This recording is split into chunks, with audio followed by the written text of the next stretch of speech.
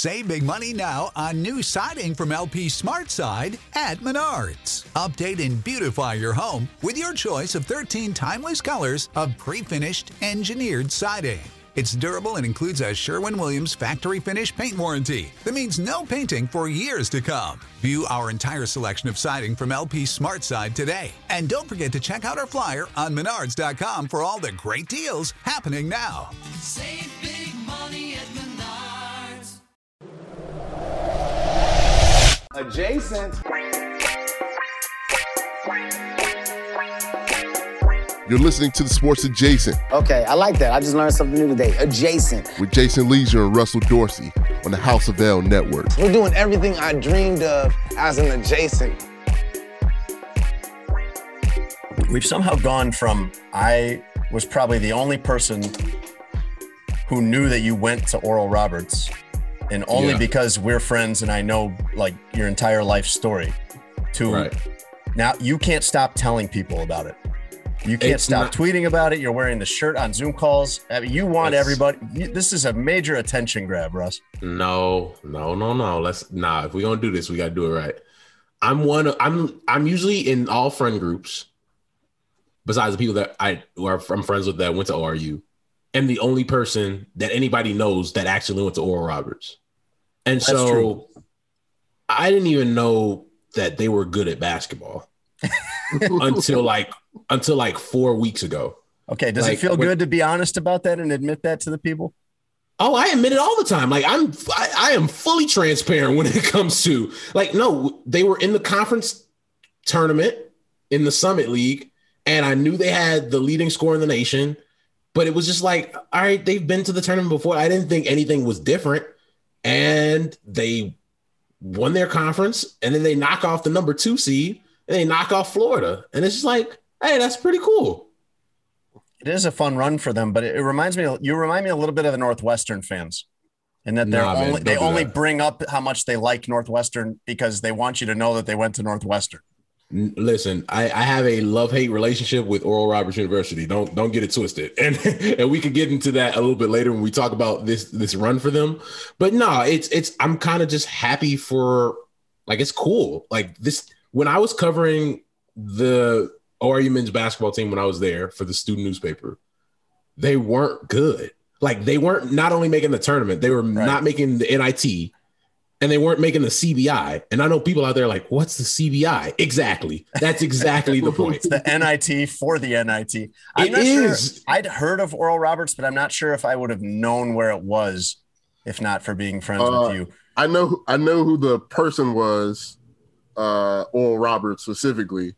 But I didn't know they had a basketball team. Like the funniest tweet I seen about it was from Russ, where he was like, "Y'all let a school with a curfew beat y'all." That was that's not hilarious. Not bad. They did.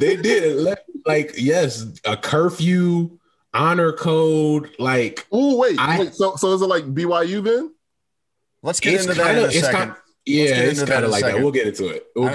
We are glad to have you guys listening in to Sports Adjacent with Jason Leisure and Russ Dorsey. You'll also hear our producer, Tony Gill, chiming in. We're just getting into Russ telling with a megaphone everybody he can that he went to ORU and that he somehow is associated with this Cinderella run that's sweeping the country. We'll get back into that in a minute, but Sports Adjacent is brought to you by Obvious Shirts. We're really glad to have them as a sponsor. They've got all kinds of stuff up now. If you're getting ready to gear up for baseball season, they've got Cubs, White Sox stuff. They have a good shirt, Russ. If you've seen this commercial, probably for the last few months, they have one for the Scoop There It Is commercial. Yes. They have masks, which you're still going to need for a while, everybody. And one of their shirts I really like is a Bulls shirt that says, "Play like Jordan, party like Rodman." It's a solid shirt. And you can get that shirt at a discount by using promo code adjacent10, 10% off your order. They got a lot of great stuff over there for you. Take care of our fine folks that help us keep the lights on here at Sports Adjacent. You got to spell that word right, though. Adjacent. Yeah. You got to get adjacent 10. You have to spell that promo code correctly, or else you'll get no percent off. Yeah, the 0% off. Right, that's not going to help you much. We don't want that. Oh, fun fact. I won the 5th grade spelling bee at Cornerstone Christian School by spelling the word adjacent. How cool is that? What part of that is fun? Because first, all right, man. First, relax. Second of all, to win a spelling bee as a kid, like that's. Oh, I am glad you won a spelling bee. That's impressive. Like that's pretty cool. Like my mom was there, but she had to go because she had to work. I was hoping like, oh, I won. Like I get to go home early. It wasn't like that. But no, I spelled the word adjacent. Like it was a cool feeling. Okay, good job. I'm glad that you won that. That's good. Good job. Yeah. Oh my gosh. Russ is still coming to us from Arizona, where he is covering Cubs spring training in this just endless road trip. This long slog of weeks. It has been like a pretty significant amount of time. Like it does feel like I haven't been at home in forever. It's been 10% of your adult life, I believe. Russ is doing this from his hotel room, and across the street there's some kind of fire. So if you're hearing sirens, that's what's going on. There's like 5 fire trucks out here, and then they connected like the fire trucks together. And I called it a Megatron of fire trucks. But Tony, what did you say it was? A Voltron? Voltron? Of fire trucks? On, man. Get your animes and cartoons correct, man. Who's Voltron? What's that from? I got a job, Tony. It's from Voltron. It's the show where. Oh, that's the name of the show? Yeah, you got these 5 Space Rangers. It's a green one, a black one. But that's the Power Rangers, I think. No, it's similar. This came before. This predated the Power Rangers. Then they come together in space to make Voltron. From days of long ago, from uncharted regions of the universe, comes a legend. The legend of Voltron, defender of the universe. A mighty robot. Nah, Tony, I'm not the one. I'm sorry. I don't know what he's talking about. Russ, I want to connect with you, but I can't because I don't. Why do you love and hate your alma mater? All right, so it's like this. I'm really I think it's awesome that the ORU men's basketball team is in the Sweet 16. Like that's awesome. First time since the 70s. And I think I think it's just cool. Like they rebuilt this program. Like my last story I wrote in college was them hiring Paul Mills, who's their coach right now, to be the head coach after Scott Sutton left. And I didn't know who Paul Mills was. I knew he was an assistant at Baylor. I knew he was supposed to be this highly regarded assistant coach, had chances to go other places, and ORU got him. So I'm like, all right, cool. Maybe he does something, maybe he doesn't. But it didn't feel like he was just some run-of-the-mill, no pun intended, coach. And, you look up 4 years later, and he's built this team on, really talented players. Max Asmus is the best scorer in the nation and has risen to superstardom in the tournament. And Kevin O'Banner and these guys who are really talented players. And it's dope. And I think for me as a student, I didn't get to see that. One, I was a student reporter, so I didn't really cheer for ORU sports like that. Yeah, it's not the same experience. You know what I'm saying? And so it's nice to be able to root for them, but at the same time, I know a lot of people in ORU athletics and rock with a lot of those people still, and people with the baseball program rock with a lot of those people still. But the school, I don't rock with. And there's a lot of, there's a lot of things that I don't agree with that the school does. Treatment of people, some of the rules and regulations that they still have that feel super outdated. I don't agree with that. And there were things and stories I have from going there where it's like, you know what? I'm good on this. And for that reason, that's why I have a love and hate relationship with the school, where I am super happy with what they're doing. Though that program didn't do anything to me. Like if it wasn't for ORU athletics, I wouldn't have my career right now. So I'm happy for them. The school, though, I could give two shits about. I'm sorry. I gotta, but it's not just me. Like a lot of my friends feel that way too. Like we love that we met each other at ORU. That's dope. And we, are really enjoying the fact that they're having this awesome Cinderella run, but we don't really, rock with a lot of the other things that come along with being a student at ORU. So that's why I have this relationship with it. Everybody loves the place where they went to school, the town, or even the campus itself. They love that place, but they don't always love the school that they went to. Right. It's like that. And I think it's even more so for other people, like where if you went to Michigan State, it's like, oh, I went to Michigan State, or I went to Michigan, I went to U of I, like all these different places where you can have this pride for going to the school. I don't have that. And like, I never had this, oh man, I go to ORU, or I went to ORU. Like I wore the shirt on a Zoom because it was cool. Like they knocked off 2 teams that they weren't supposed to beat. And I have a fun wager with a friend of mine who went to Arkansas, who they play on Saturday. And so that stuff's cool. But it's just like, I don't have this this tie to the school or my alma mater like a lot of people do. So that explains why you'll see me enjoying this run. But also, I'm going to keep it a buck about how they're giving it up over there.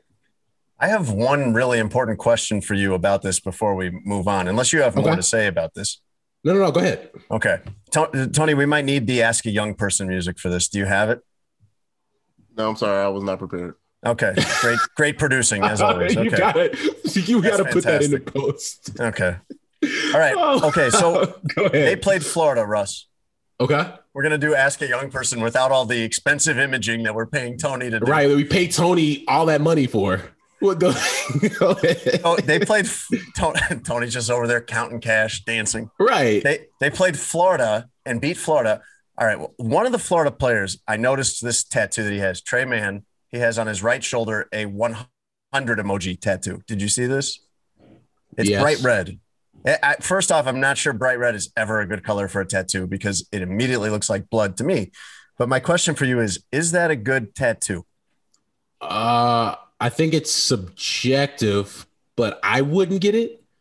But that's just like, it's not, I've seen weirder tattoos, but I personally would not get that as a tattoo.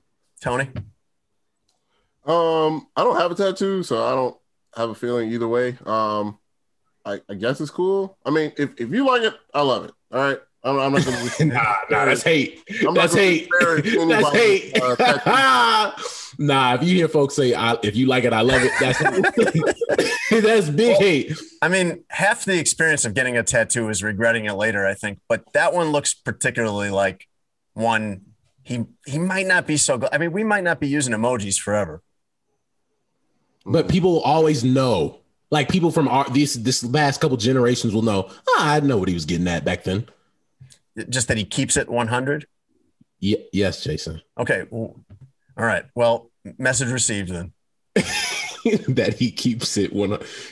That's why I call you 75 years old. Like you have your little mug that you're drinking tea out of, not even coffee, tea. And if it was coffee, it'd be decaf coffee at this hour, Russ. We're recording this at 9:30 at night. And I'm surprised I'm awake right now. See, and that's why you rent music and movies from the library. And speaking of, so our young friend, Tony Gill, made his first trip to the library. Like you guys documented it. I saw the footage. Tell me, Tony Gill, what that experience was like for you to step foot into a library.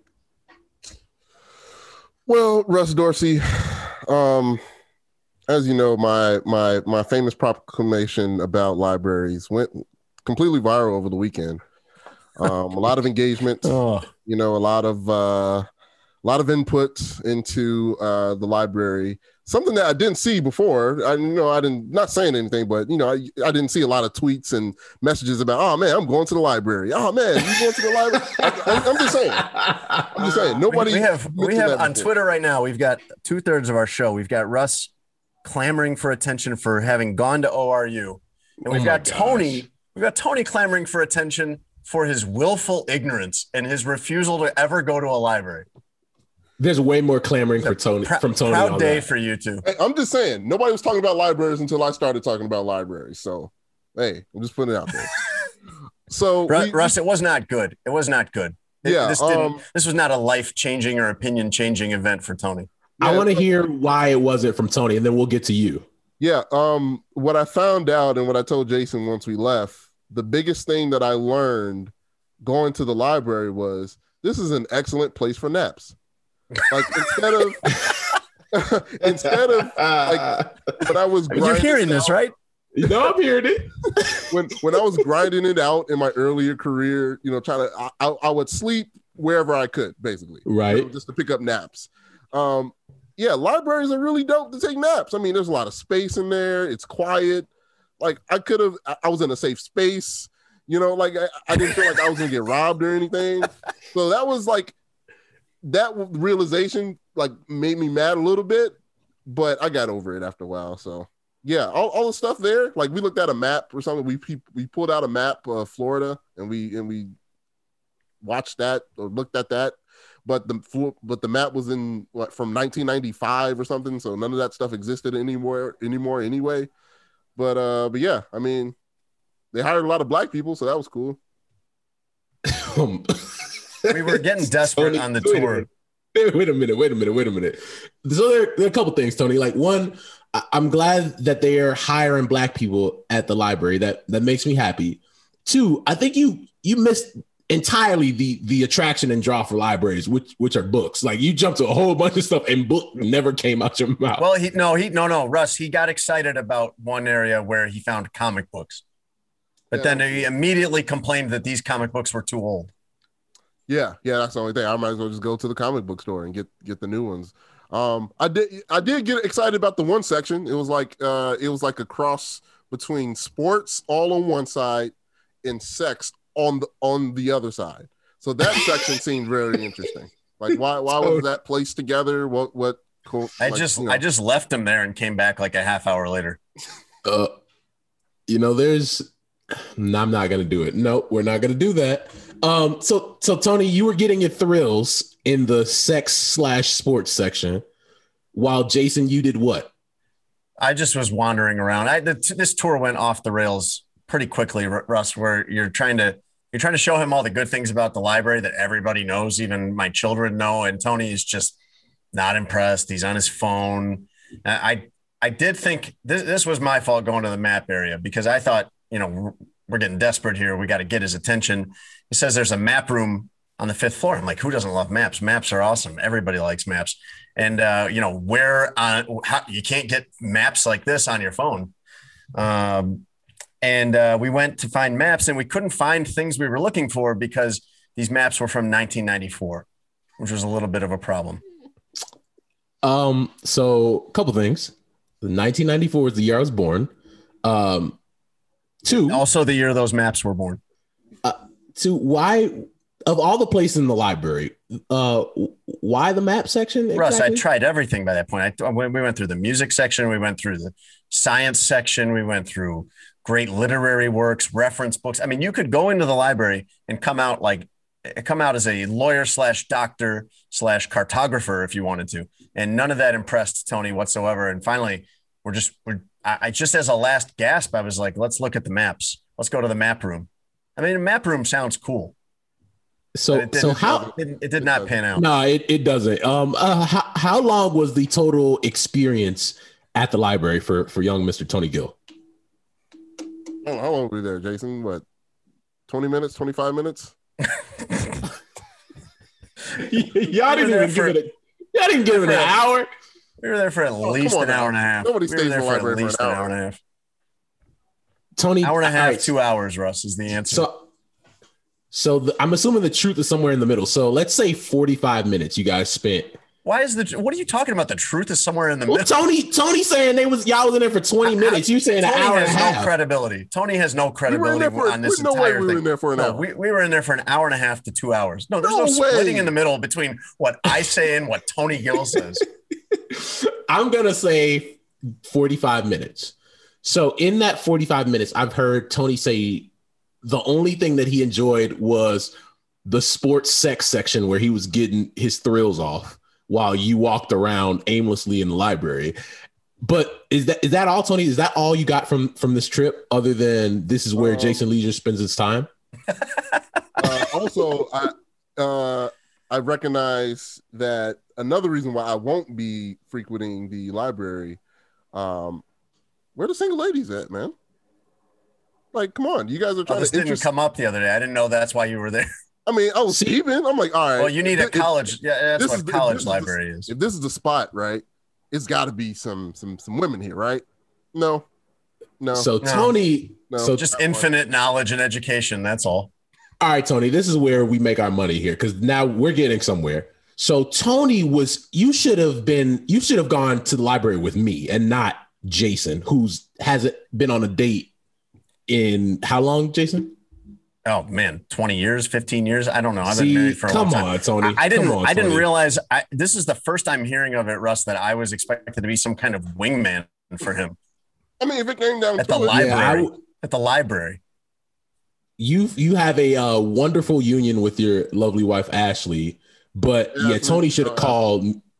Tony should have called me for this one. Like we could have been. Oh, you should have called it anybody else. If and also Russ, I'd love to see you get that call of, oh hey Russ, it's Tony. Can you come to the library and be my wingman?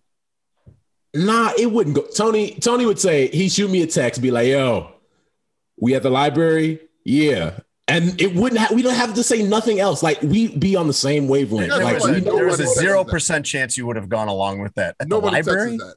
Nobody texts that. Hey, we down at the library. Like nobody texts that. Listen, bro. Tony, I'm trying to shoot you Bill here because no, don't help him out. No, the fact that that's an untenable position. That's the only reason. It's the only reason he wanted to go to the library was to pick up women. Well, you're smart women. Well, your premise is off because he did not want to go to the library. He thought I was kidding. Yeah. Me and Tony went out for breakfast, and I said we're going to the library afterward, and I think he was sure I was joking. All right. I think this was a failure on your part, Mr. Leisure, for not doing a better job introducing him to the library. And Tony, you got to come in with a better mindset than I'm just going to pick up shorties at the library. You got to come willing. You got to want to learn something. That's what YouTube's for. That's what Google's for. That's what audiobooks are for. I don't need to physically leave my house, go to another building to do the same exact stuff I can do on my computer. Russ, do you want to know his other big takeaway from this other than, hey, the library would have been a great place to sleep during the day? Yes, please. On our way out, he said that even if he liked the library, he would never look into any of these things because getting all this information would make his takes less interesting. It's the uninformed aspect of his takes. It's the lack of knowledge that makes him so interesting.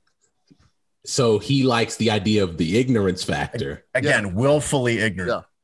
Yeah. That makes his take so spicy. And therefore he doesn't want to learn. He's just right now. I mean, I know this is not a visual medium. I know this is a podcast, but if you guys could see him, he's just sitting back so proudly. He's so pleased with himself about his allergy to knowledge. Yeah, Tony, like he's made it this far. Like first of all, in Tony's defense, he's gotten pretty far in life being Tony Gill.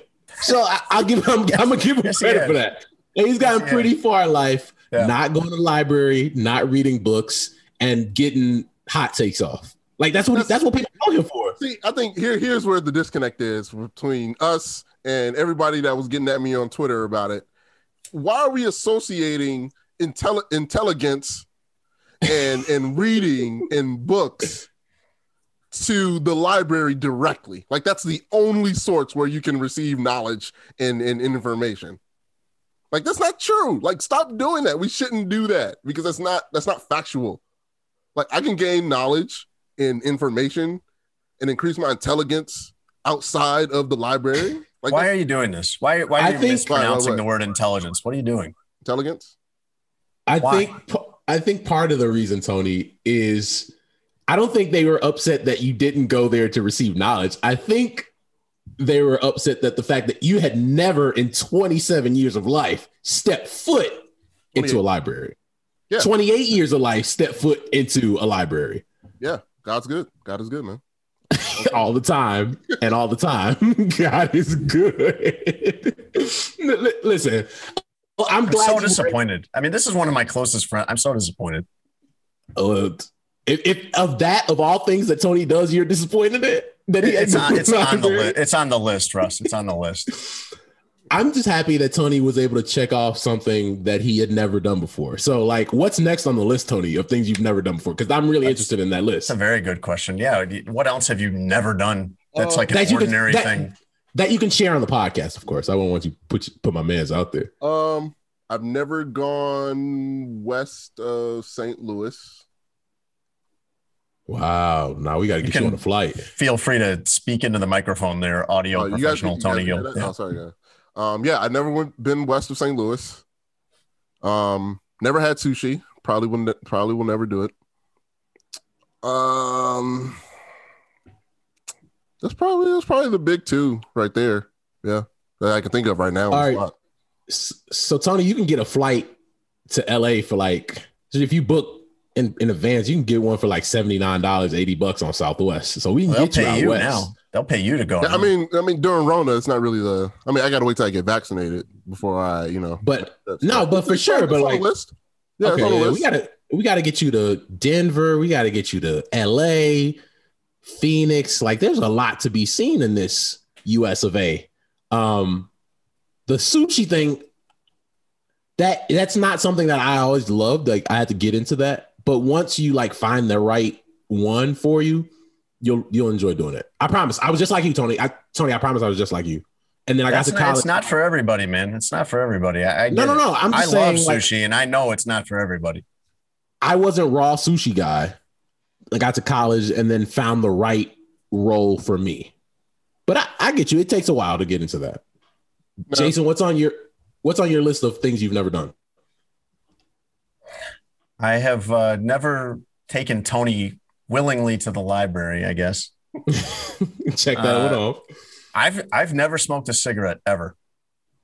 Me too. Never wanted to, never tried it, never once. Nothing about it appeals to me. You smell bad. It's horrible for you. Shout out to all our smoker listeners. We appreciate your listen. Thank you. Yeah, I don't want to knock off the smoker demo because you guys, Jason don't want to smoke. I don't want to do that. It's good of you guys leaving the door open in case we get Marlboro as a sponsor. Hey, listen, we got it. Come on, man. See, that's why where the money resides. Come on, man. Exactly. That's why I'm our accounting department, because Jason was going to knock off all. No, we don't need any of these sponsors. Why?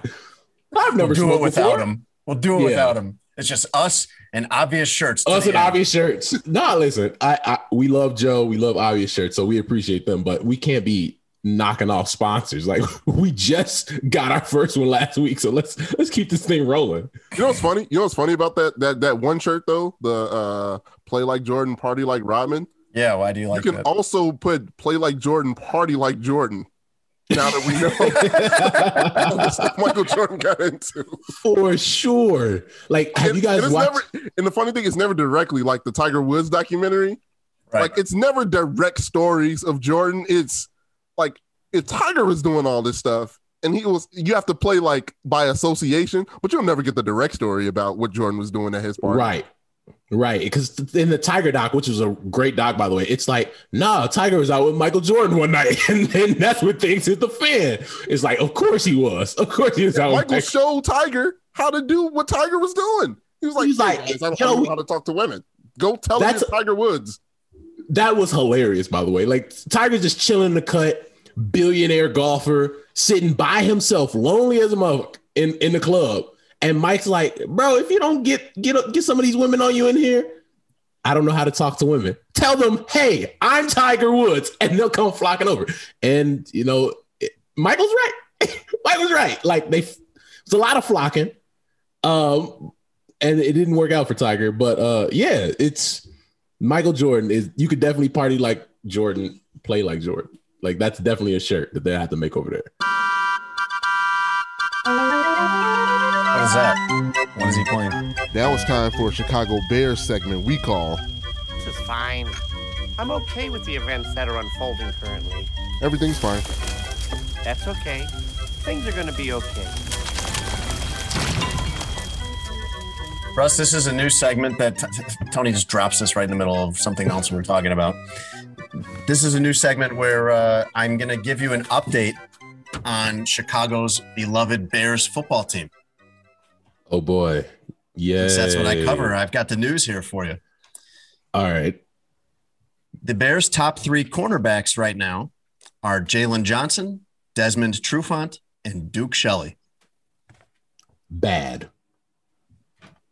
Barbecue chicken cooked. Moving on.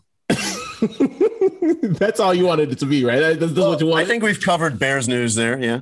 No, bad. Like after Kyle Fuller, you cut Kyle Fuller, and that's the guys that you have behind to try to fill that void. Bad. Still time, but that's the current top 3. Bad. Do you want to play it again since that went so well? Do you want to try again? Let's try again. We're expecting this now. Go ahead, Tony.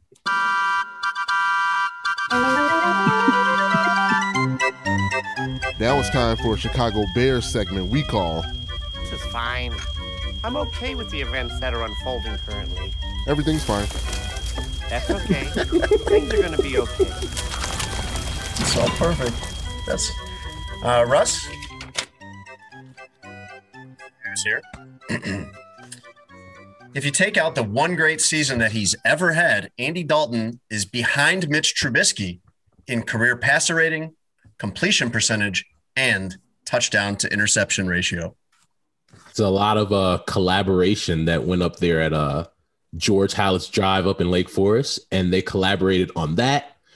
Miss me with that bullshit. Thank you, Ryan Pace. All right. I'm sure Tony will throw another one of those at us later in the show.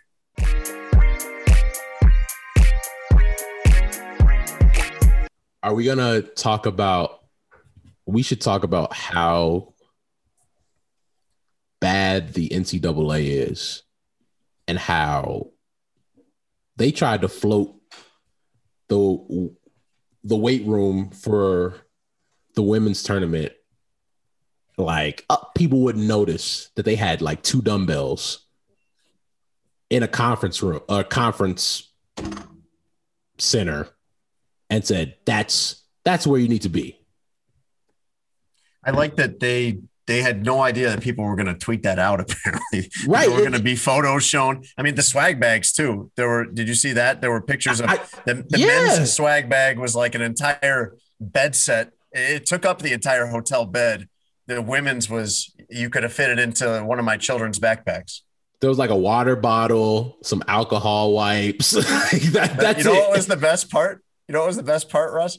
Was that they each got a puzzle, because that is something people have been doing during the pandemic. These were kind of pandemic themed a little bit. And the men's puzzle was something like 500 pieces, and the women's puzzle was something like 200 pieces. Right. Right. I mean, you could quantify the unfairness of it.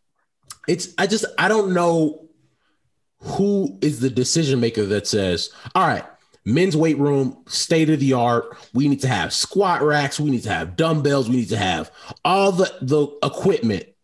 And what are we going to have in the women's one? Yeah, like 2, 3, 4, 5, 6 dumbbells. That's good. Like a couple for all the teams. Ropes. For all the teams, yes, for all the teams. And then they just threw like 12 dumbbells in that big old room and said, nah, this is good enough. Like, I don't understand how that works. Like, who's the decision maker that said, yes, that's the move? The men's weight room looked like an actual fitness center that you would want to go to. Mm-hmm. It looked like a gym. The women's looked like they rated a Play It Again Sports and just, hey, guys, sorry, this is what they had.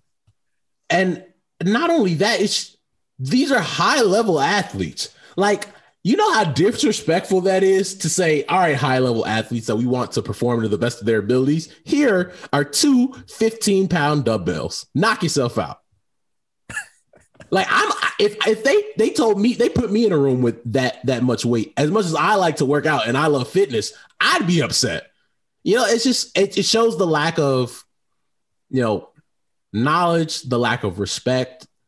And you could talk all you want about Title IX, and you could talk all you want about making sure that there's equality in sports for women. If you're the NCAA, I'm speaking for the NCAA's perspective. Right. Yeah. But if you do these things and you show people time and time again that you don't care, I don't care that in 24, 48 hours after Twitter had to bully you into getting equipment in there. Now, oh man, we got to look at all the equipment we have in here all of a sudden. But why did you have to do that? Why does it take public outcry for you treating female athletes this way? The people that you put up on this pedestal, oh, we love our student athletes. No, you don't. You clearly don't. Because if you loved your athletes, you wouldn't put them in a position where they have to work out with less than appropriate equipment. That's how you get somebody hurt. And I think that should be the important thing. Like, we want to keep athletes healthy. We want to keep athletes safe. If somebody goes out there and tears an ACL or blows out an Achilles or whatever because they didn't have the right equipment to work out with, you would look so terrible. You already look bad, but you would look even worse. So I don't want all this. We apologize. It was a mistake. We didn't have the space. Miss me with all that, man. You just don't care. You could talk all you want about, female women's sports don't generate the revenue that stop. It's not even about that.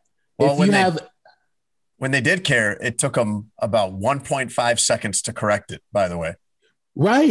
Overnight, they fixed it when they decided that they did care. Right. Because it's going to be a shitstorm from Twitter and Instagram and public outcry. And now it's all right. Now we got to save face and get this thing right. Where I hate the, people are upset. Now let me do the right thing. Right. Why should you just do it right the first time? You have the money to do it. You're the NCAA. You're an ATM. Let's forget this whole free education thing. I think we're all smart enough to know that that's not what this thing is. That is a major operation and there's money being generated. So it was really sad to see, to be honest. And it was nice to see the men's players coming out and say, listen, to have that level of respect for the women who are putting their health on the line to compete at a high level, that's disrespectful and it's not right. And it has to change. Not even in the NCAA, but in the NBA, seeing guys like CJ McCollum talk about that. I think that was great, but you shouldn't have to have men talk about it to get it right. It's not about what we think as men, because you should want to do the right thing because it's the right thing to do. Right. And if you talk about equality being important, if you're the NCAA, you should just act like it. So in a section I like to call reading, because I do read, guys. Thank you. Famed writer Sally Jenkins wrote a excellent titled piece for the Washington Post called NCAA's Message to Women's Basketball Players: You're Worth Less. And in it, I encourage everybody to go read this because it is very informative about the details of how women's basketball at the collegiate level is handled. And I'm not going to read all of it, obviously, but she made some very interesting points that I don't think people know. So in the men's tournament, if you win one game, you get a small payout for your school. Mm-hmm. And obviously athletic department does. Right. The athletic department. Not the players, yeah. Right, the players. Thank you for clearing that up, Jason. And obviously, if you win the whole thing, you get a lot of money. The women's, and this is an example, the Final Four, this is a quote from her piece. The women's Final Four is an annual sellout when they were having fans. And ESPN paid $500 million for a TV contract bundling the tournament with 24 championships. Do you know how much, this is for an example, Connecticut, Stanford, or Baylor will get for winning in the women's tournament? Nothing. The NCAA provides no payouts to women at all. So the case that women's basketball does not make money is, in fact, a lie. And in this case, the point is they just don't care. They don't even factor them into any revenue sharing whatsoever, even though the women's basketball collegiate section is valuable and making money, but they do not even consider them people at this point. It's like a charity case but they continue to make money off of. So, I mean, it's ridiculous that the women that play college basketball has to deal with this, but it just goes to the larger issue that overall the system hates women. Just in general, the system hates women. No, Russ, that's the thing to me. What he's saying is that, yes, more people watch the men's tournament than the women's tournament, but the women's tournament is not some charity they're having where, hey, here, women, here's your tournament. That is still a moneymaker. That's still a TV event. And it's especially when you're in this situation, when you're in the pandemic and you're asking these players to come and take risks with their health and perform for everyone's entertainment on the basketball court and be in a pseudo bubble and be apart from their family for possibly a very long time. I mean, while you're making money off of it, the least you could do is just properly equip them and properly outfit them and with everything they need. I mean, even the food, you saw pictures of food online where it's like one thing looked like you went to a 5-star restaurant. The other looked like it was something you got at the airport or in a gas station. Right. A frozen TV dinner or something like that. No, for sure. And Tony, thank you for bringing up that piece. Like, that's great. I was honestly just, when I started, I was just speaking from the human element, but you guys are 100% correct. Like, I understand the business aspect of women's sports, especially like you think ESPN is airing the Final Four for women and they're not paying for that? Stop. Like, I think sometimes there's just the men out there that are just like, oh yeah, well, nobody wants to watch women play basketball, like that dumb stuff that you block and mute on social media.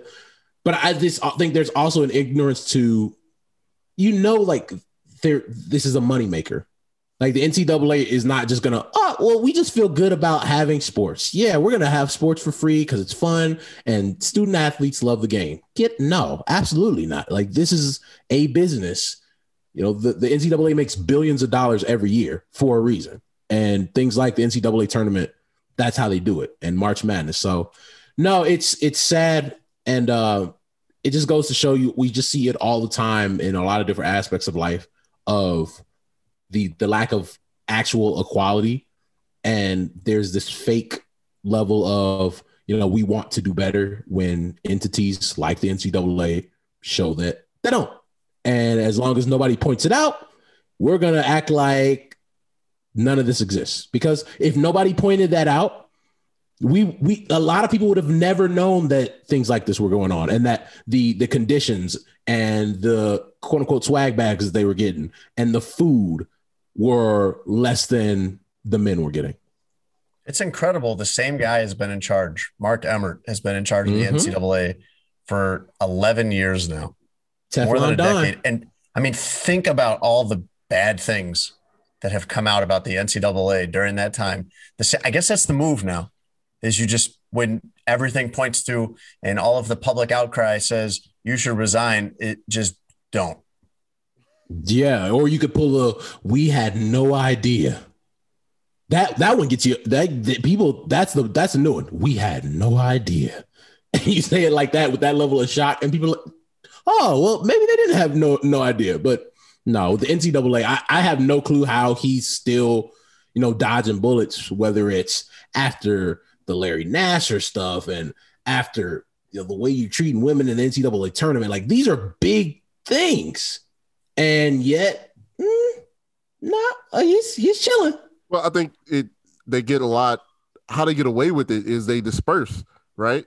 Like, I couldn't tell you the name of the guy that runs the NCAA. Like, I couldn't tell you. Well, I just told you what it was. It's Mark Emmert. But they do a great job of blame the NCAA, not the entire system, right? Not the schools that have partnered. Like, Baylor basketball is great right now on the men's side and on the women's side. Mm-hmm. How come they aren't saying anything? Like they're all in cahoots with what's going on. And I think that's how nobody gets called for their job, right? Nobody gets blamed for it because it's all of their faults. And they all are equal in the blame of this. And that's why he's going to keep going on, because these people are still in power. Yeah, when you're complacent, and that's the big part of the problem, where people just say, well, that's just how it is. No, that's not just how it is. And we have to get to a point where we call things out like that. Like, so that's why we need people to call out, the NCAA for having these conditions for the women who are going to play in the NCAA tournament. Like, you have to, because once you get to the point where that's what that entity wants, they want you to say, oh, well, that's just how it is. And we kind of just have to, go about our business like nothing's going on. That's how you don't get change. So I think it's important to continue to have these discussions and hold people accountable, hold entities accountable for less than standard conditions. So no, it was sad. And I hope we can continue to get stuff like this out of here, man, because that is just not right.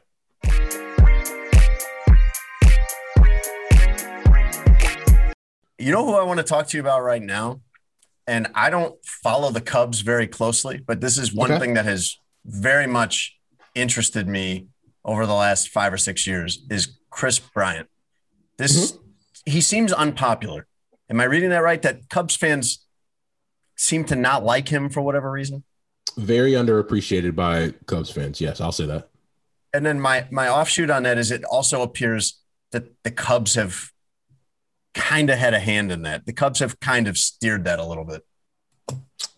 I don't know if they've steered it. There have been a lot of things, whether it's injuries, and last year was tough because of the pandemic and he got hurt again.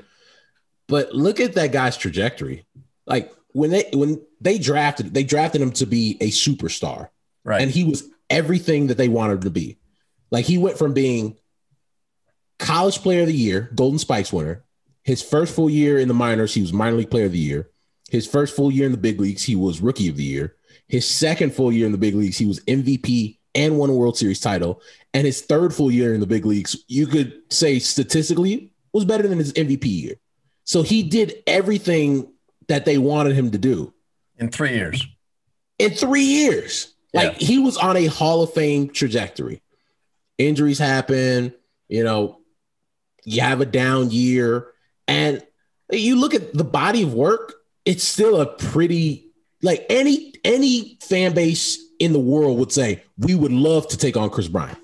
But there's always been this perception that he's soft and less than, when this is still, when healthy, one of the best players in Major League Baseball.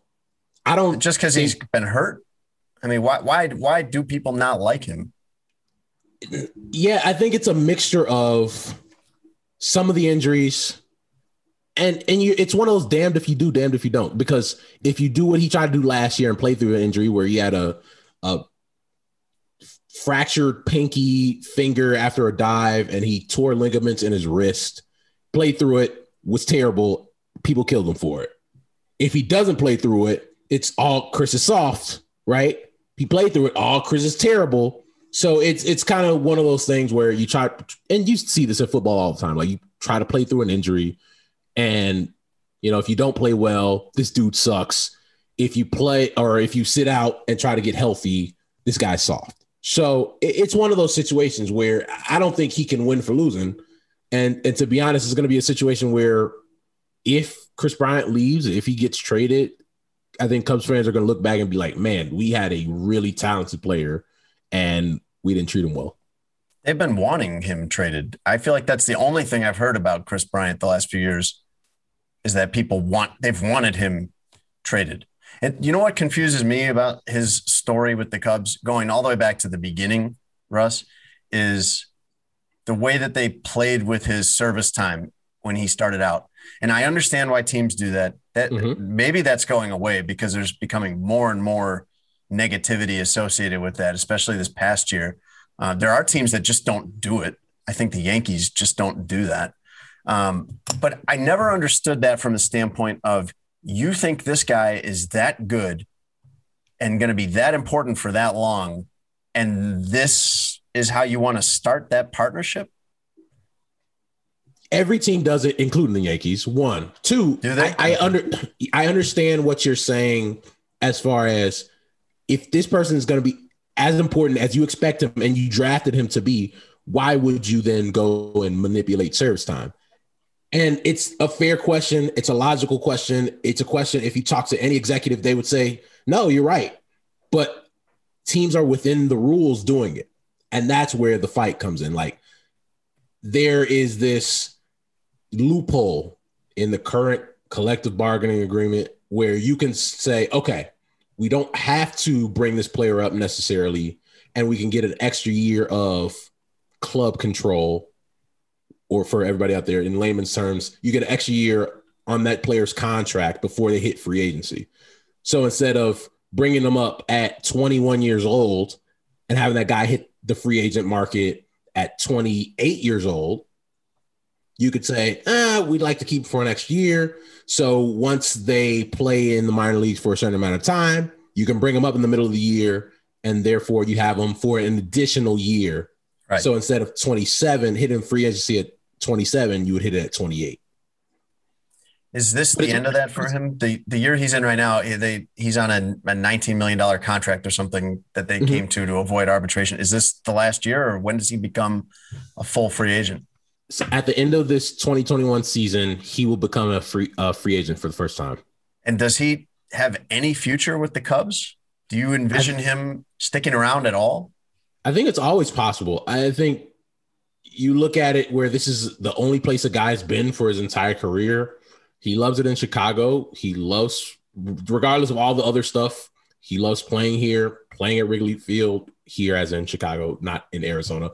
But yeah, I think it's always possible. I think one of the things with Chris and other free agents or other players around the game, when you have that level of status like he does, his agent, Scott Boras, is looked at as, this mega agent, and teams don't necessarily like to negotiate with this person. And they always think that, the player's not in control. Scott's in control, right?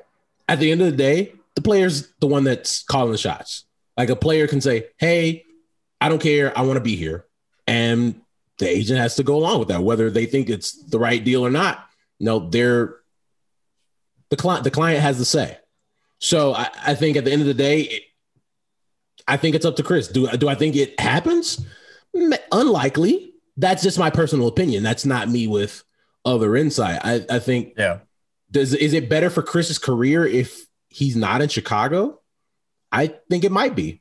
And I think in the long run, do we see the best of Chris Bryant outside of Chicago? I think there's a good chance that that's the case.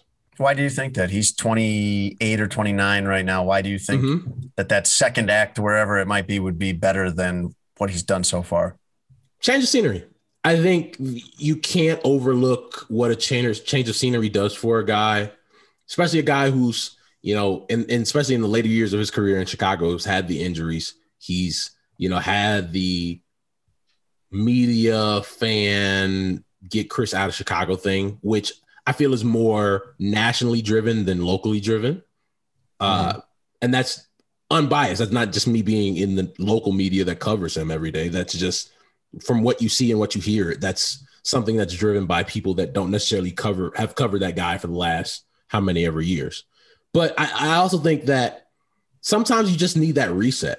And I think for him, I wouldn't be shocked if he went to the Arizona Diamondbacks or goes to Miami Marlins or goes to the Colorado Rockies or wherever and was a superstar talent. Because sometimes you just need to go somewhere else where you don't have the expectation of being this guy. Like, think about it. They won a World Series their first full year together as a group, or second full year together as a group.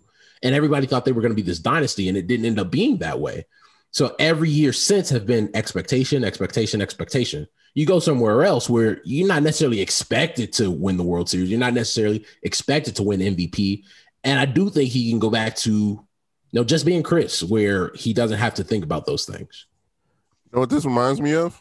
Post-injury Derrick Rose, how they're treating Chris Bryant right now.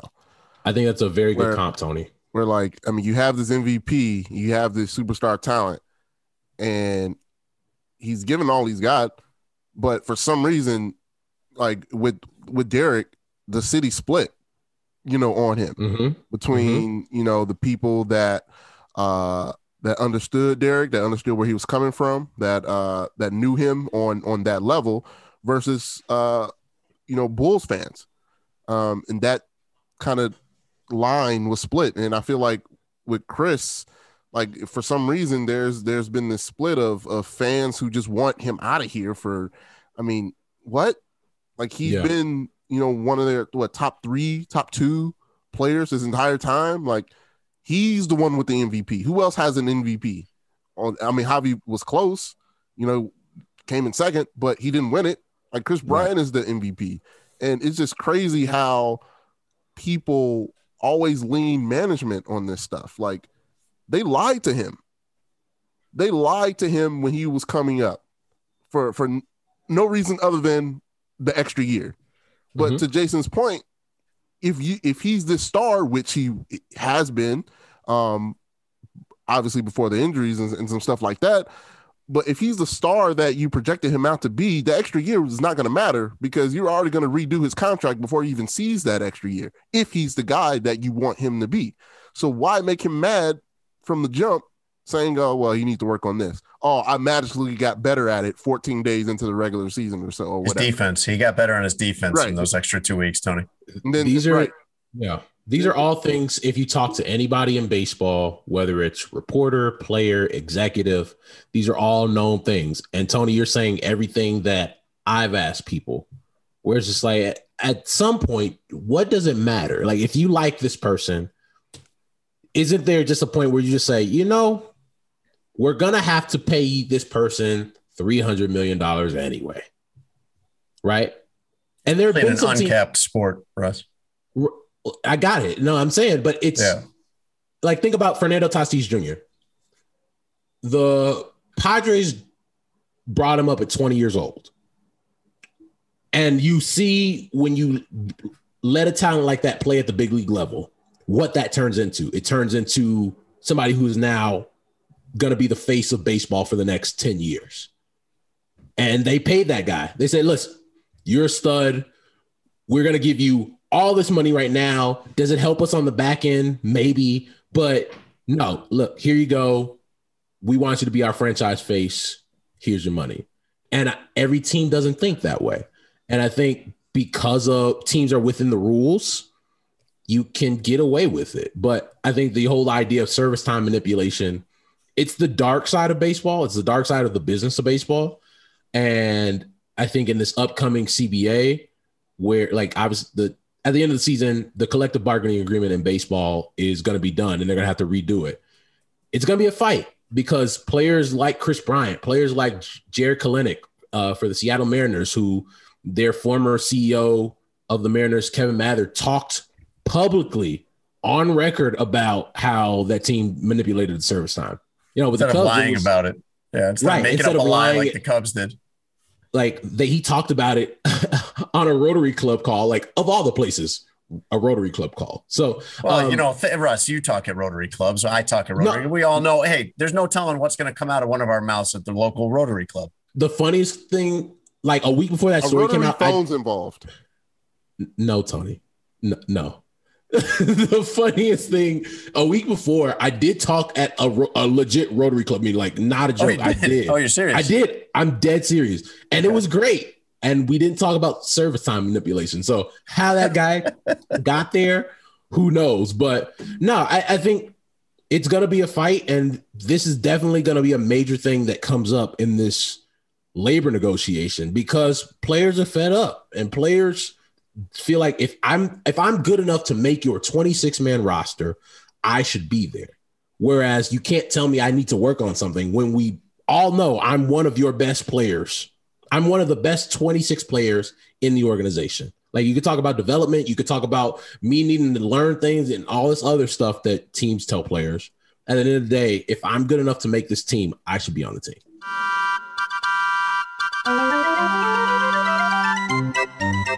Now it's time for a Chicago Bears segment we call This is fine.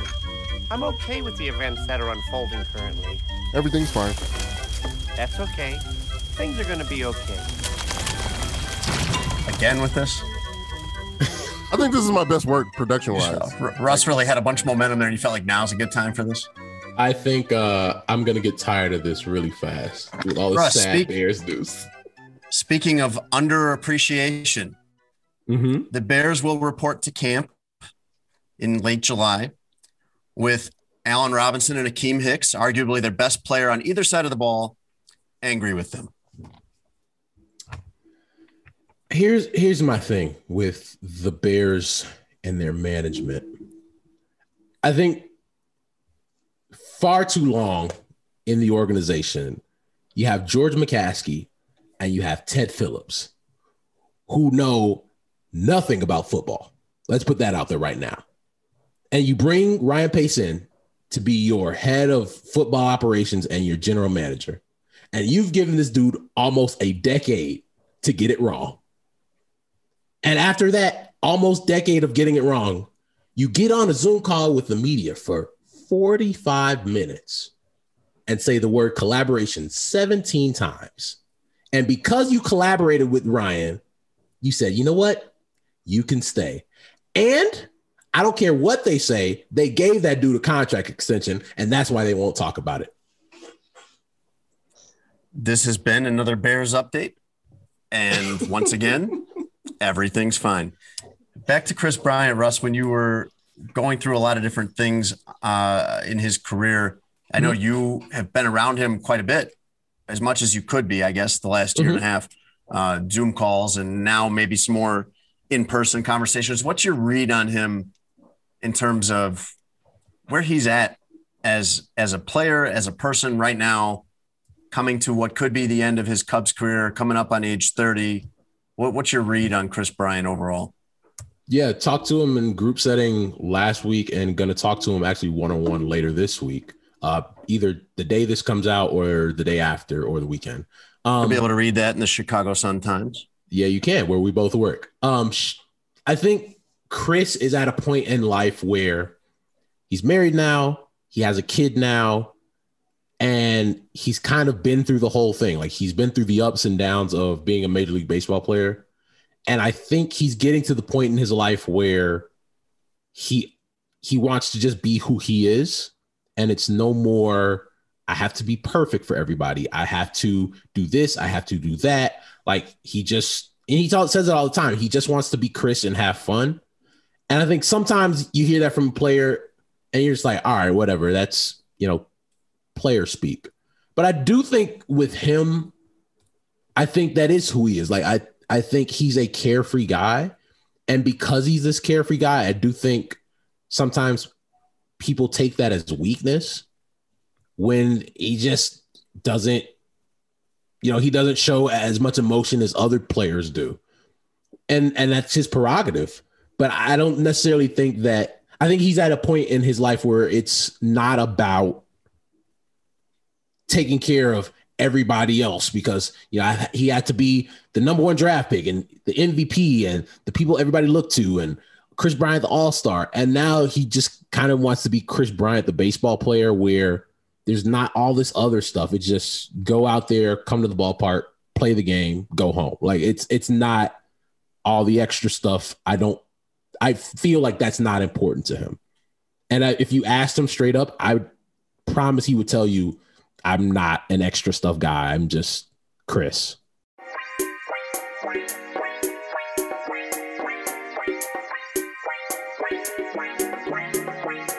Russ, we had so many topics today that we didn't even get to. I have all these interesting things that we could have talked about. Have you ever heard of the slap fighting championships?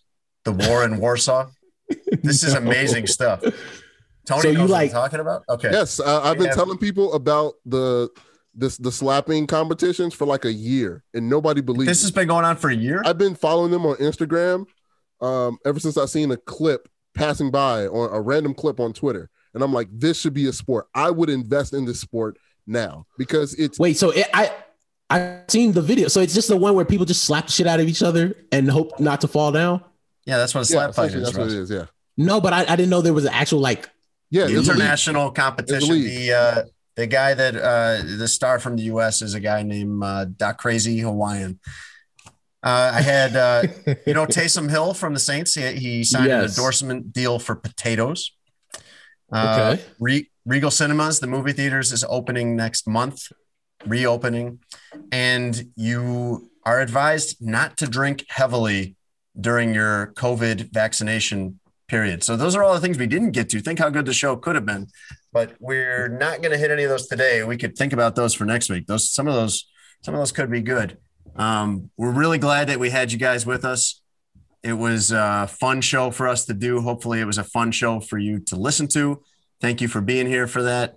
Thank you to Obvious Shirts for sponsoring it. Don't forget, if you do order something there, which you should, they have really cool shirts, to use the promo code adjacent10.